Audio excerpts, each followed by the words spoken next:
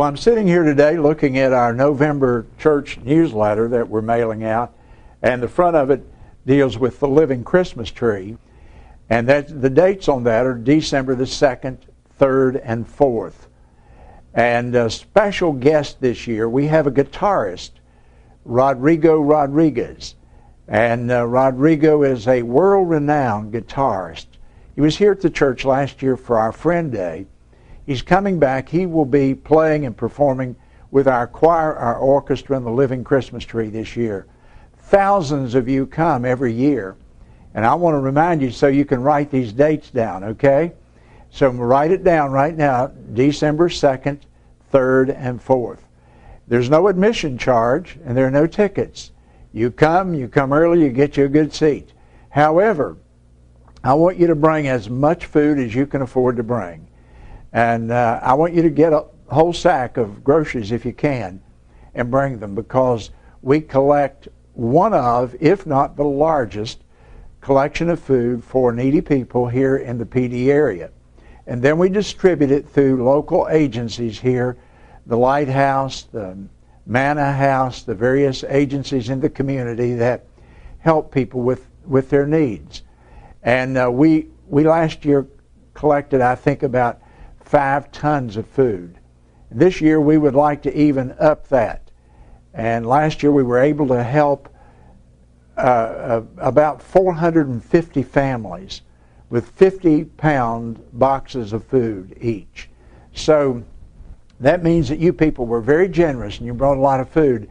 We'll be collecting it from now through the holidays. And so you come to the Christmas tree.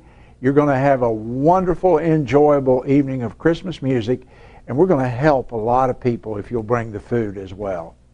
I know that we'll be looking forward to seeing you, and God bless you until then. You're still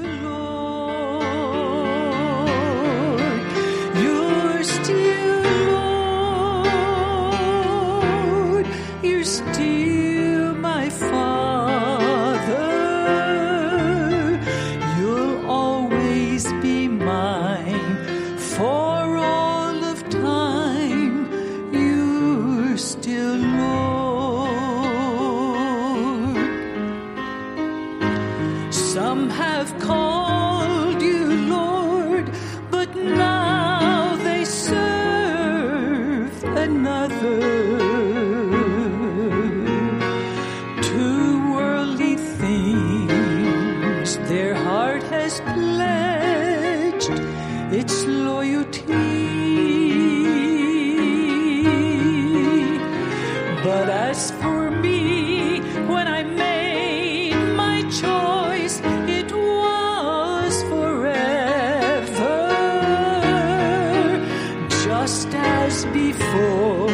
But now even more, you're still Lord to me. You're still Lord, you're still my Father. In little or much, I still feel your touch. You're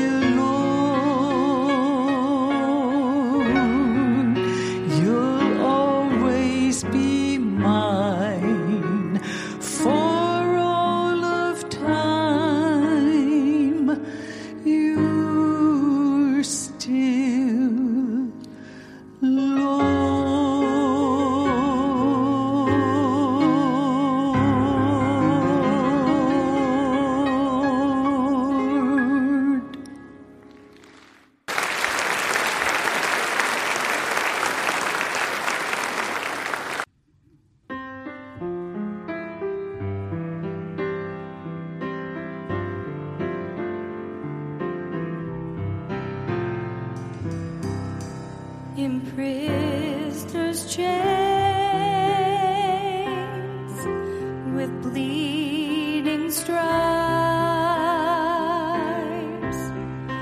all inside the spray that night, and in their pain began to sing. Their chains were loosed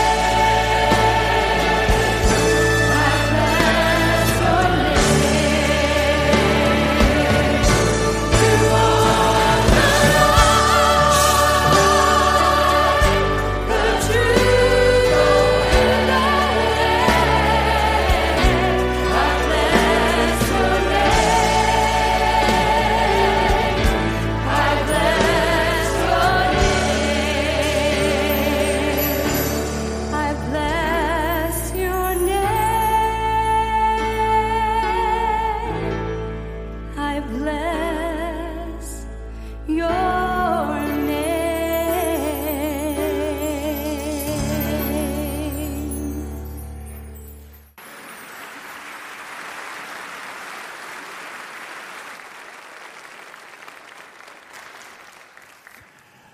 Well, thank you, everyone concerned, and what a wonderful song. I bless your name. That's why we're here, isn't it? In your Bible today, the book of Philippians, chapter 2, please. The book of Philippians in God's Word, chapter number 2. The subject is a biblical worldview. You've heard us talk about that a lot through the last few months. It's one of the main things that we're trying to do here.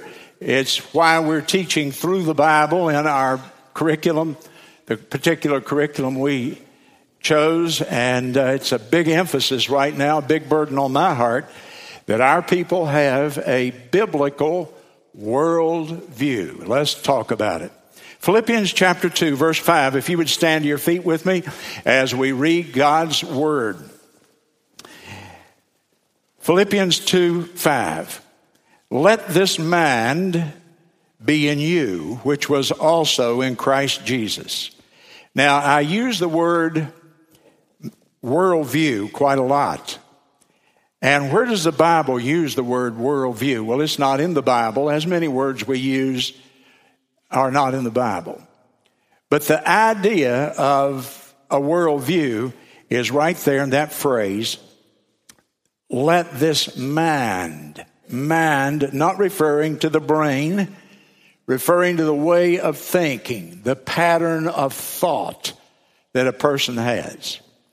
So let this worldview be in you, or let this pattern of thinking, this habit of thinking, way of thinking, let this philosophy, if you will, be in you, which was also in Christ Jesus, who being in the form of God thought it not robbery to be equal with God, but made himself of no reputation, and took upon him the form of a servant, and was made in the likeness of men. What condescension, what humility.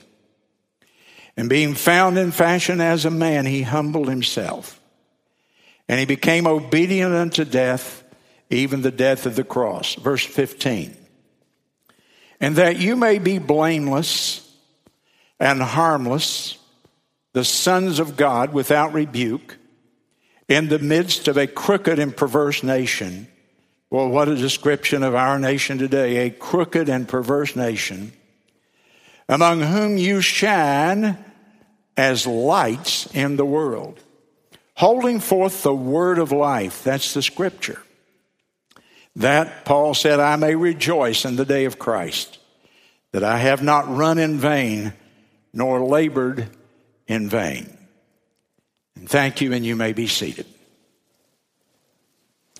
A biblical worldview. For about 2 months now, or maybe a little more, I have been speaking on the subject of the Acts 2 church. And we have gone over and over to the book of Acts, chapter 2, and analyzed the characteristics of that first church that remained after the Lord Jesus went back to heaven. I've pointed out 5 things about that church repeatedly. I repeat them again because I want you to know those. I don't want you to have to look them up. I'd like for you to know them by heart, right off the top of your head. What was that church like? Because that church is our pattern church. That church is our model. In fact, my vision for the Florence Baptist Temple is to have a church like the Acts 2 church. We want to model ourselves after that church there that we find described in detail in Acts chapter 2 through down about chapter 8. Well, first of all, those people had a great vision. They were big thinkers. They weren't just thinking about who they had there and how to minister to one another, though they did that very well. They were thinking about reaching the whole world, taking the gospel to every single individual, every creature, is the way the Lord Jesus said it. And secondly, they were a church that prayed. I mean, they didn't just pray formal prayers. They didn't just pray and say grace before they ate their meal. They didn't just pray, now I lay me down to sleep. To these people, prayer was the very breath of their life. Every time we turn around, they're praying here. Prayer was a frequent activity. Personally for them, they depended upon God's power that they felt they got through prayer. Thirdly, they witnessed. They were not ashamed of the Lord Jesus Christ or of the gospel. Everywhere we see them going, they're witnessing for Christ. It was not a church program. It wasn't Monday night at 6:30. It wasn't Sunday school visitation. It was everywhere they went as a lifestyle. They were proclaiming the good news that Jesus Christ is the Savior of the world and that through Him one could find forgiveness, a relationship with God, and eternal life. And then they were filled with the Spirit. Over and over it says they were filled with the Holy Spirit. Filled with the Spirit of God. Not filled like we fill a bottle of water, but controlled by the Spirit of God. And this produced in their lives something we call the fruit of the Spirit. Characteristics, character qualities. A character that resembles and looks like the Lord Jesus Christ Himself. And then these people had what I call they made disciples. They focused upon making disciples in their life.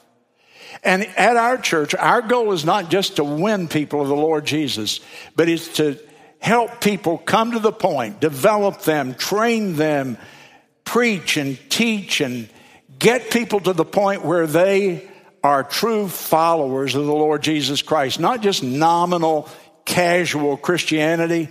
That's not worth a dime. I'll tell you that today. If that's all you have, there's going to come a time when you're going to see, I've made a mistake. I need something more than in my life than just church attendance and nominal, casual Christianity. And so these people became followers of Christ, willing to even give their lives and to die for the Lord Jesus Christ. Now, in trying to make disciples, and that's where I'm going with this worldview thing this morning, in trying to make disciples, then we have kind of a little portrait that we've established here. There's some posters down here in the halls, and you can see them, what a disciple looks like. And the first thing that a disciple looks like is they have a biblical worldview. In addition, their lives have been transformed. They're changed people. They've overcome some of the sin that used to beset them and the things that would trip them up and the wrong attitudes that they have. They've overcome. They're growing. They're not perfect at all, but they are people who are growing and becoming Christ-like as they go through the journey of life. And so they have a biblical worldview. A disciple has a biblical worldview. A disciple is transformed. A disciple witnesses, and a disciple serves the Lord. They become a part of the team. They're not just church attenders. They come in here and put their shoulder to the wheel and help us in the greatest of all causes, the cause of Jesus Christ. Now, I want to talk about specifically just that one thing, a biblical worldview. And as I said, the Bible uses this term, the mind of Christ, or mind, a way of thinking, a habit of thought. It uses that to describe this thing of a worldview. There's a couple of other verses that I would share with you, and I'm not going to look them up. You can just simply write them there if you would like, and you will be able to find them.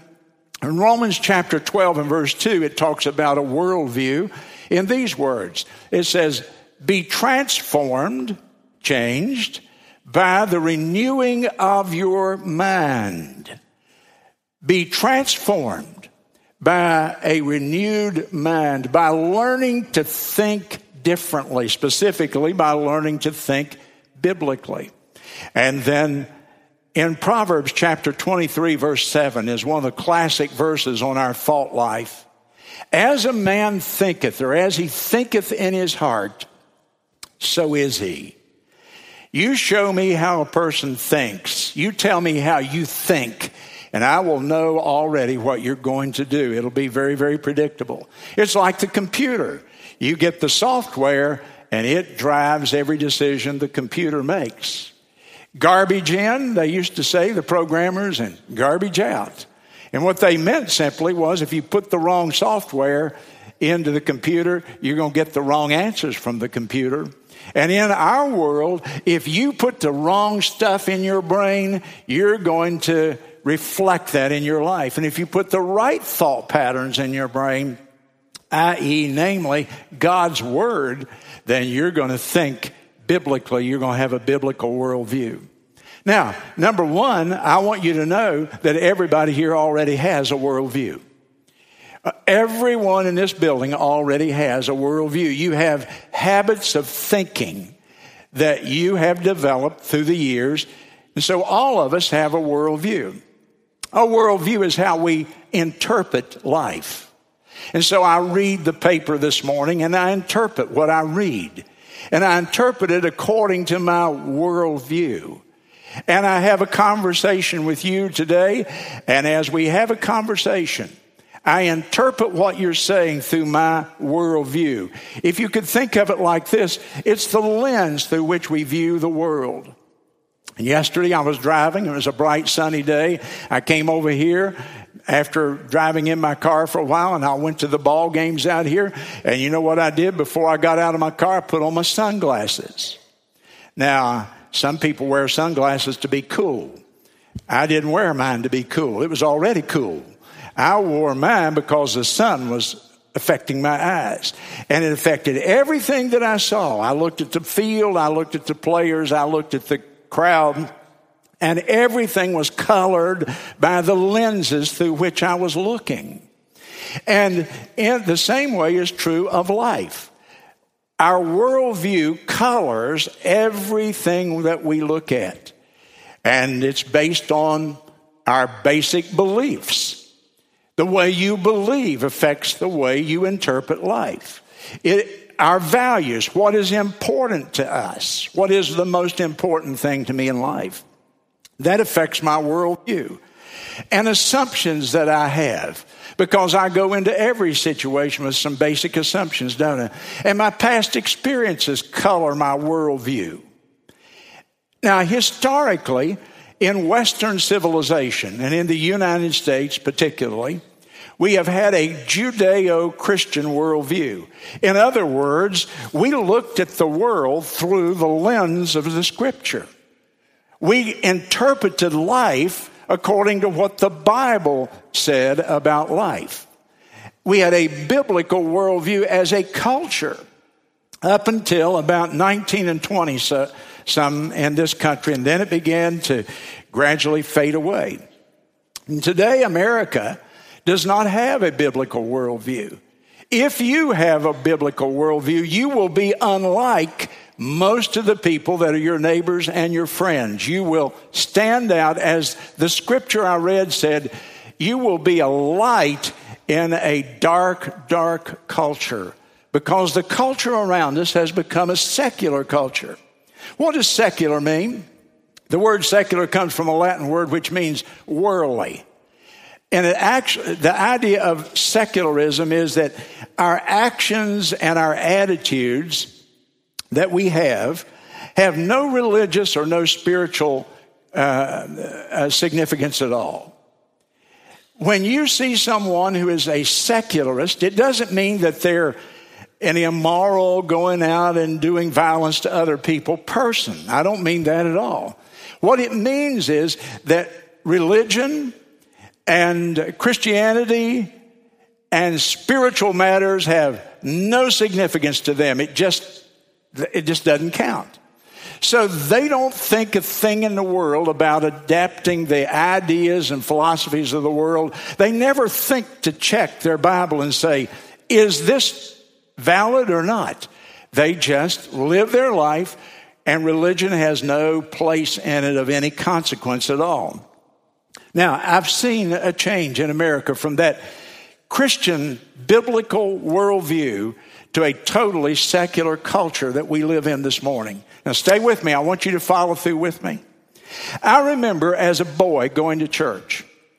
We went to church, and just about everybody that I knew went to church. I mean, if you didn't go to church, people wondered what was wrong with you. And if you wanted to buy something on Sunday, you really had to look hard to find it, and you better be able to buy it in the one gas station that was open in town or the one drugstore that was open in town, because everything else was closed down in honor of the Lord's Day. I remember that. Now, I know you. Some of y'all said you probably remember Columbus. Yeah, I probably, but it wasn't that long ago when you couldn't go shopping on Sunday. It was the Lord's Day. The whole culture respected him for that. And I remember going to school, and hanging in every classroom was the 10 Commandments. And every day the teacher read to us out of the Bible. And then every day, every one of us stood up and repeated the Lord's Prayer. It was a different world. I can't tell you how different. Mom and Dad got ready to go on a trip, and Dad said, "Hallie, you need to lock the house." And after a few minutes, Hallie said, "I don't know where the key is." And we left, and the house was open. And we came home, and everything was intact, and they didn't even worry about it while we were gone. That was the day when there was a respect for God and Scripture, a Judeo-Christian culture. But in the 1960s, man, it changed. And that's when I was enrolled I graduated from high school, and I enrolled in college. We had 3 assassinations during the 60s. 2 Kennedys and Martin Luther King. We had Woodstock, a farm up in New York, where all the big names of rock and roll gathered together, and they built a stage, and young people went from all over the world. And it was not just a harmless concert. It was a statement that we are kicking off the restraints of our heritage and our past, and we're going to have sexual freedom, and we're going to smoke dope, and we're going to have an orgy in the mud up here. And that's exactly what happened. Have you ever looked at the pictures of it? Peter, Paul, and Mary sung. Pretty innocuous group, particularly by today's standards. But they made the statement for the 60s. The answer, my friend, is blowing in the wind. The answer is blowing in the wind. All the parents didn't think anything about it, just like they don't today. They would never think that they ought to analyze the lyrics of the music their kids are listening to. And what did blowing in the wind mean? It meant there are no answers. The answers are blowing in the wind. We have no authority. We have no guidestone. We have no core. All we care about is freedom. Do your thing. And then we went to the 70s, and ideas have consequences. And so in the 70s, with the blowing in the wind thing now firmly established, we went to the next step. And the Supreme Court says it's all right to take the life of a baby while the baby's still in the womb. Roe v. Wade. And in the 70s, we had Watergate. We found out that even our president can lie and commit a crime.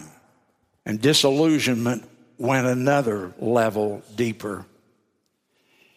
And then we had Vietnam, where 50,000 men died. And then we found out it was all about politics, that we could have won that war. We didn't intend to win that war. And the skepticism deepened. Suspicion became the norm.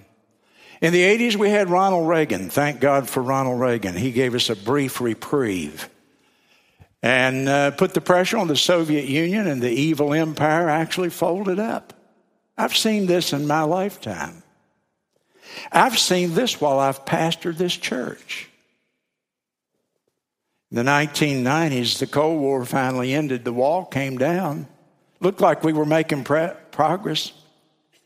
And then we had to impeach the president for lying to the Congress.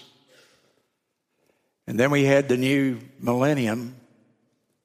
And the new millennium came. And we hardly got into it until we had 9/11. And now we have terrorism and fear and hatred from radical Islam like the world has rarely seen. You see, in my lifetime, I've seen all this. And I've seen a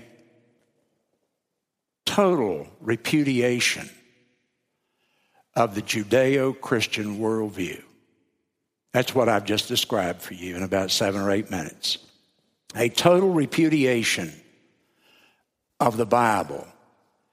America leaving its Christian roots and becoming a secular state. And it will have consequences. So far, we were so strong as a nation that we've been able to continue on the momentum from the past. But let me tell you, my friend, the momentum is about to run out. Last Sunday, Charles Stanley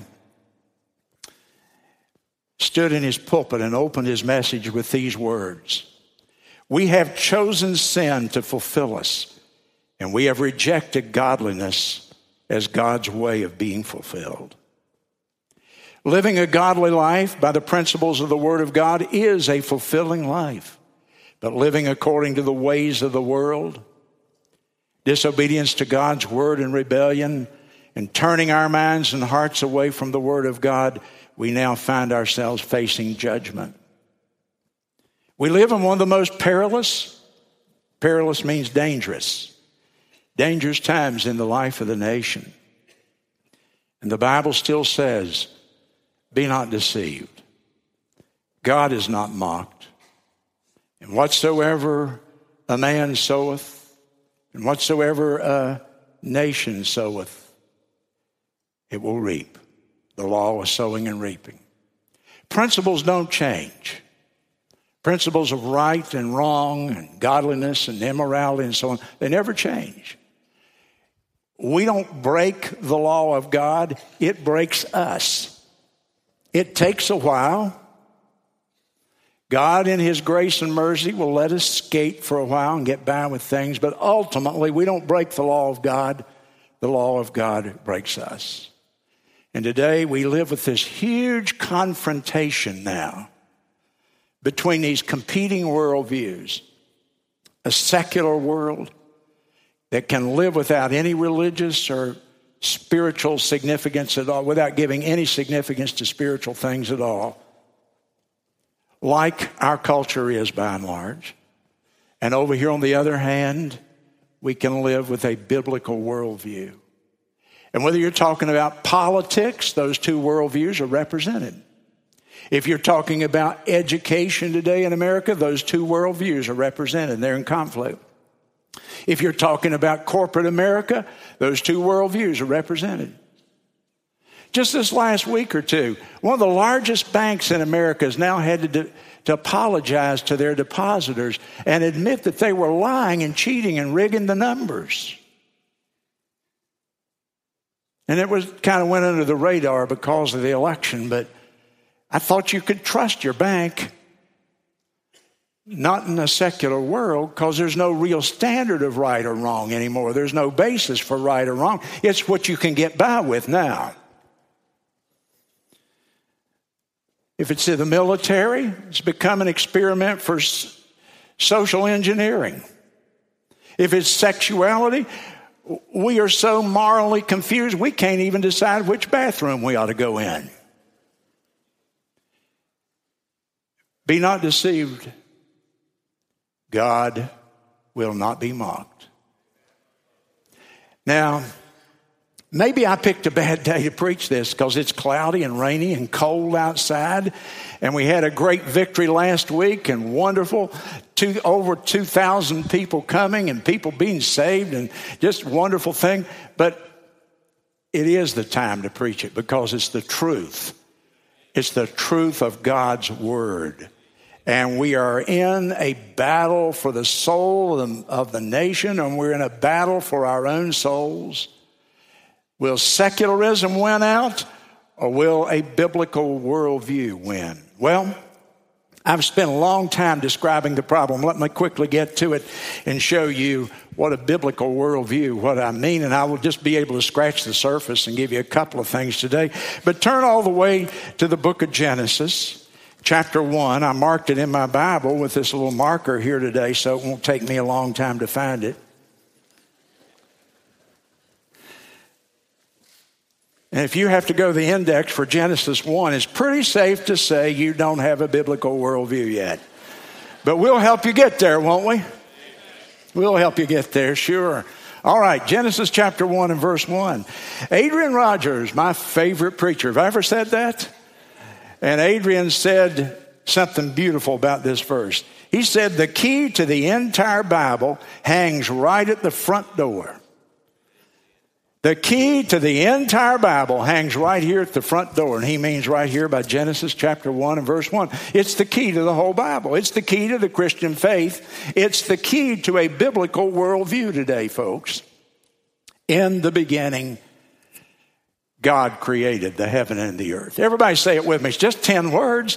In the beginning, God created the heavens and the earth. There's not a more important verse in all the Bible, because that verse is the foundation of a biblical worldview.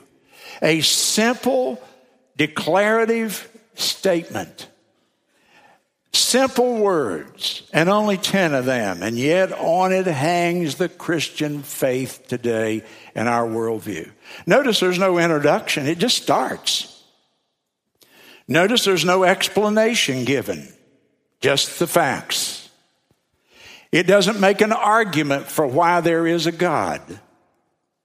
It offers no apology for saying God created the heaven and the earth and we're sorry, but all of a no, it doesn't go into all that. It doesn't produce any evidence. It just makes a simple declarative statement. It doesn't offer any proof. Now let me tell you 5 reasons why this is true. Doesn't do that. It just says, in the beginning, the first thing that ever happened in the universe, God created the heaven and the earth. Now, this is not the beginning of history. This is not the first thing that ever happened, because long before Genesis 1:1, God already existed, because God is eternal. Amen? So this is not the beginning of everything. This is the beginning of the universe. This is the beginning of time as we know it. It's the beginning of creation. It's not the beginning of God. There never was a time when God did not exist. God is eternal.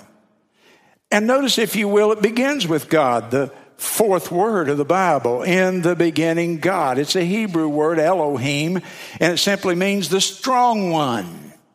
In the beginning, the strong one. You talk about strong.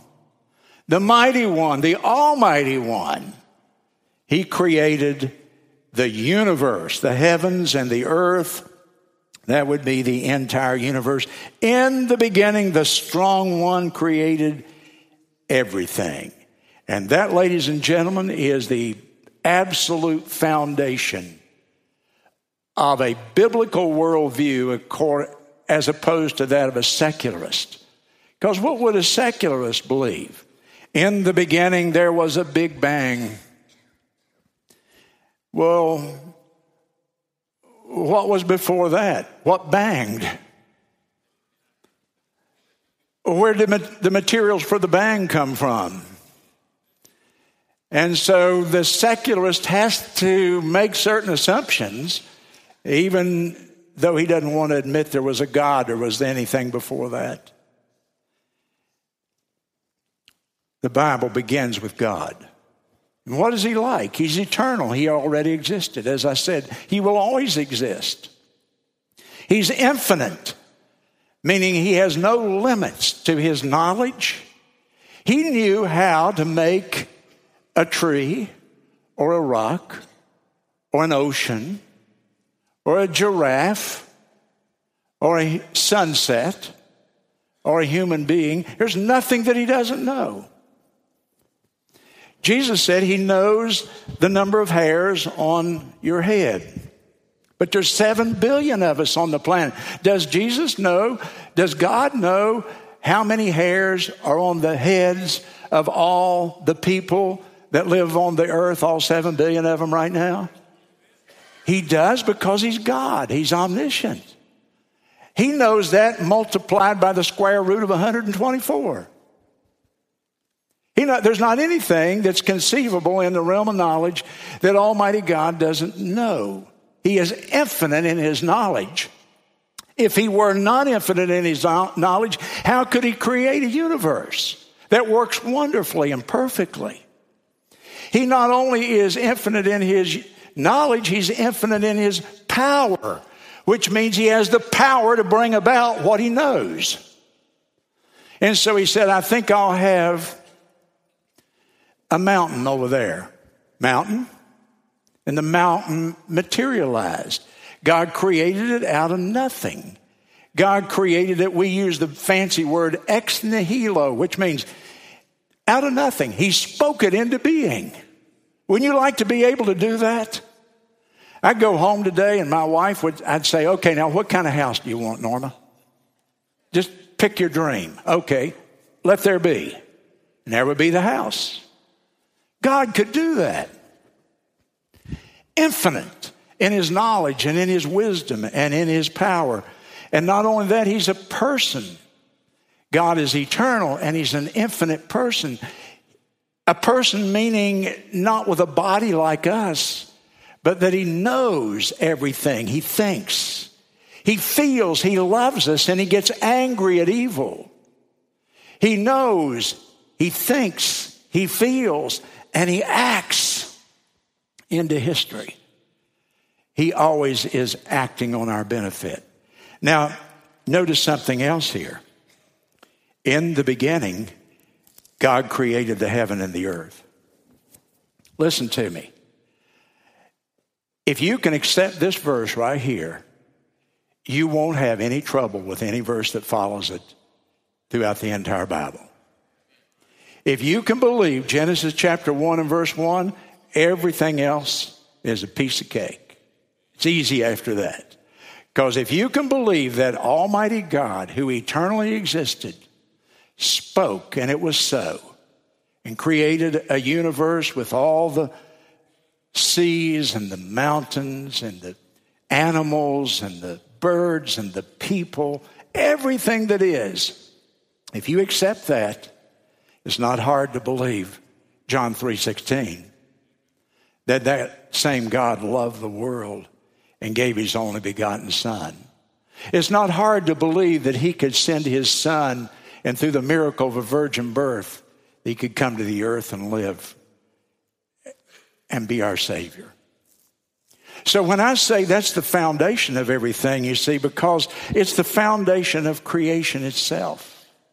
We believe Genesis 1:1. It is the foundation of our biblical worldview.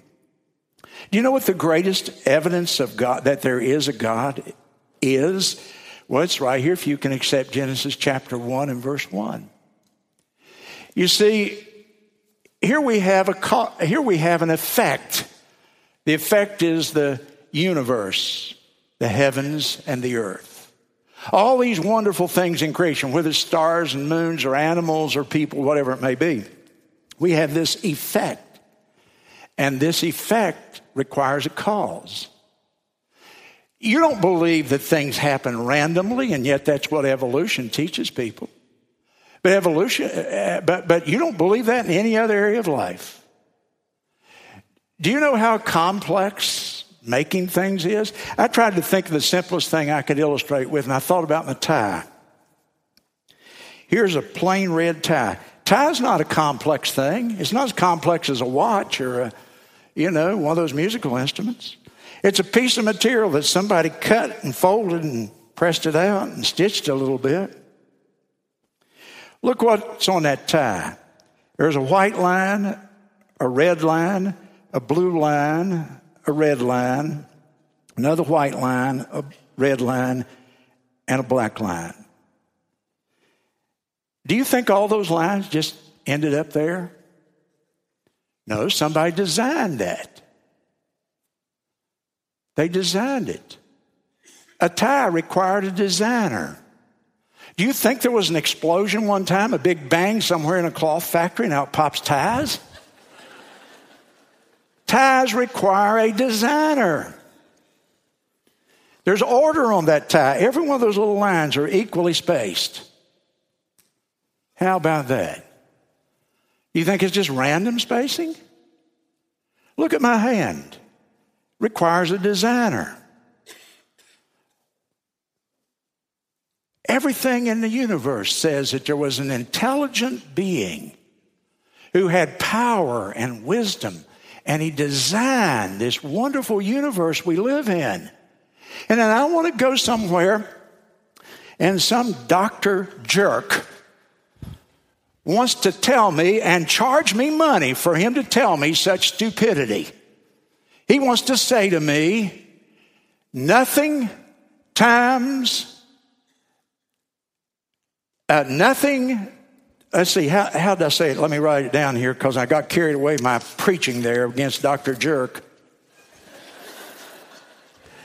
Nothing times nobody equals everything. There wasn't anybody there. There's no God. And there wasn't any material. And yet, now we got everything. That's incredulous to anybody who thinks at all.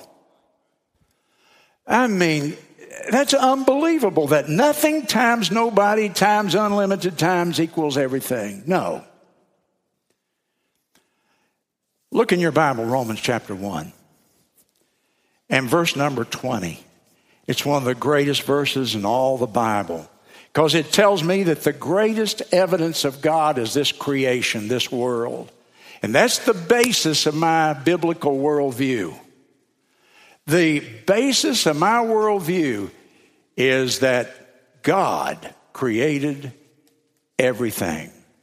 Romans chapter 1, verse 20. Now, most of you carry your King James here. I'm going to read it. I'm going to give you my interpretation of this verse. Romans chapter 1 and verse 20, as you watch it. Ever since the creation of the world, God's invisible qualities, things like his eternal power and his divine nature, have been clearly seen in and through the things that he has made, so that we are without excuse.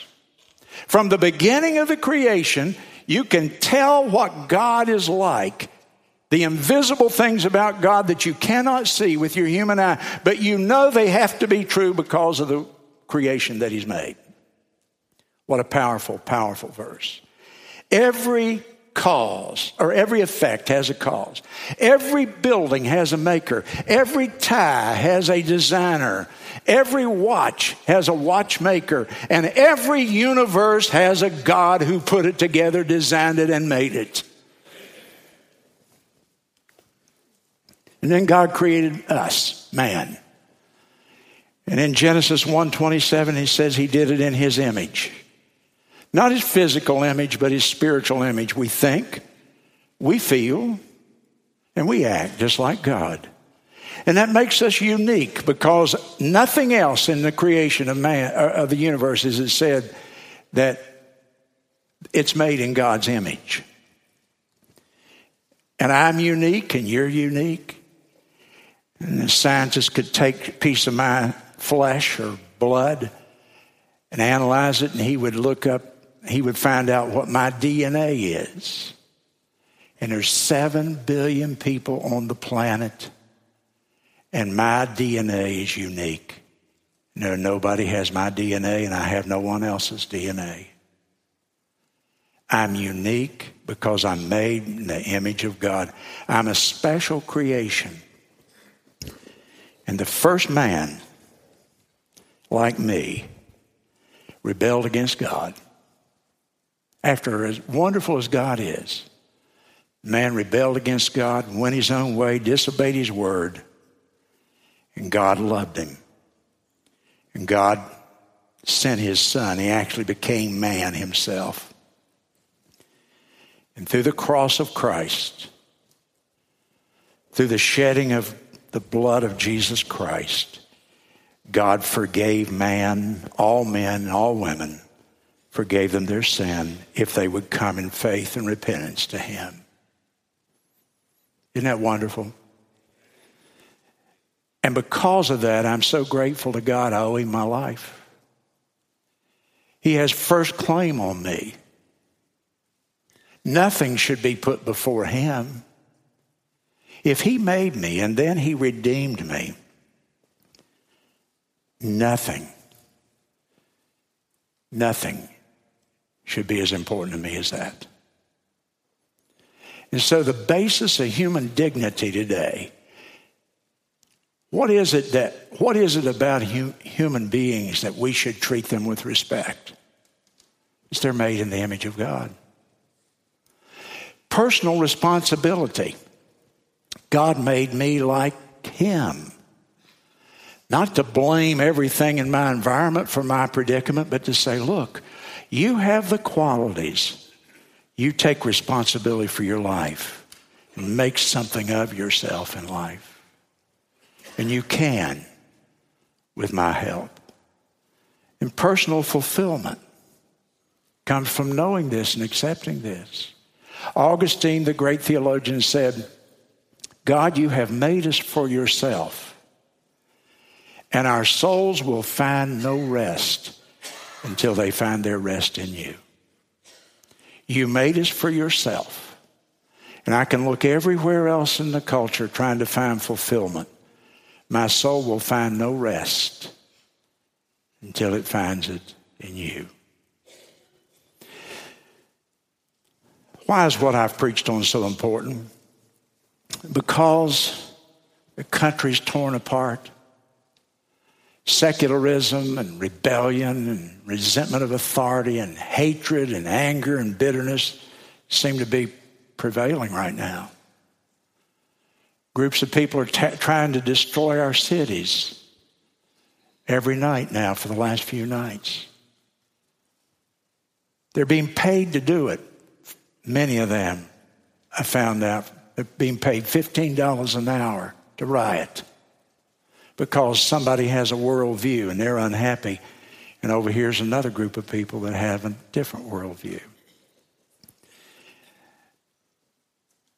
And so today we need something solid. We need a core. We need something that's unchanging. My hope is not in Donald Trump. My hope is not in Barack Obama. My hope is in something that is eternally enduring. The Word of God and Jesus Christ who came to this earth for me.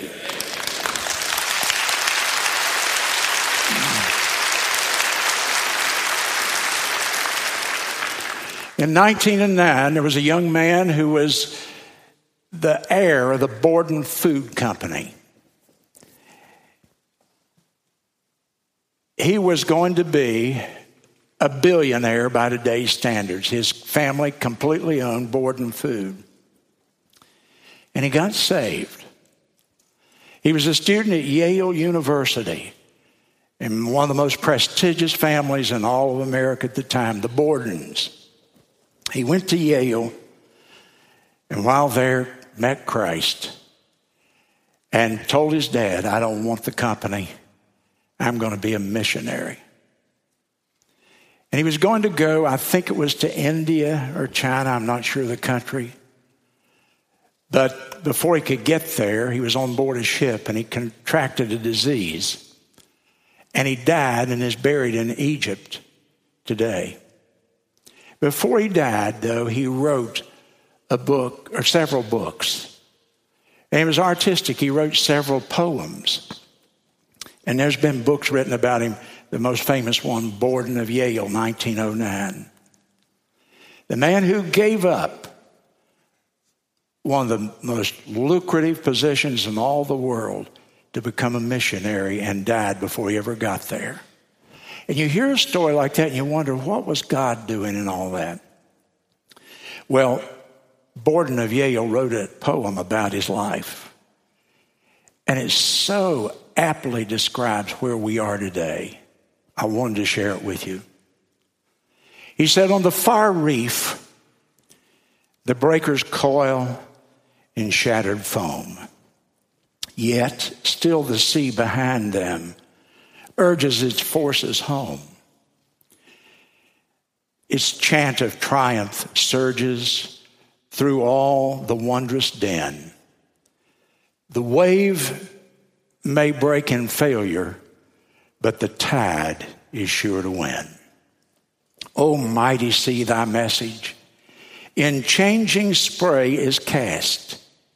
Within God's plans of progress, it matters not at last how wide the shores of evil or how strong the shores of sin.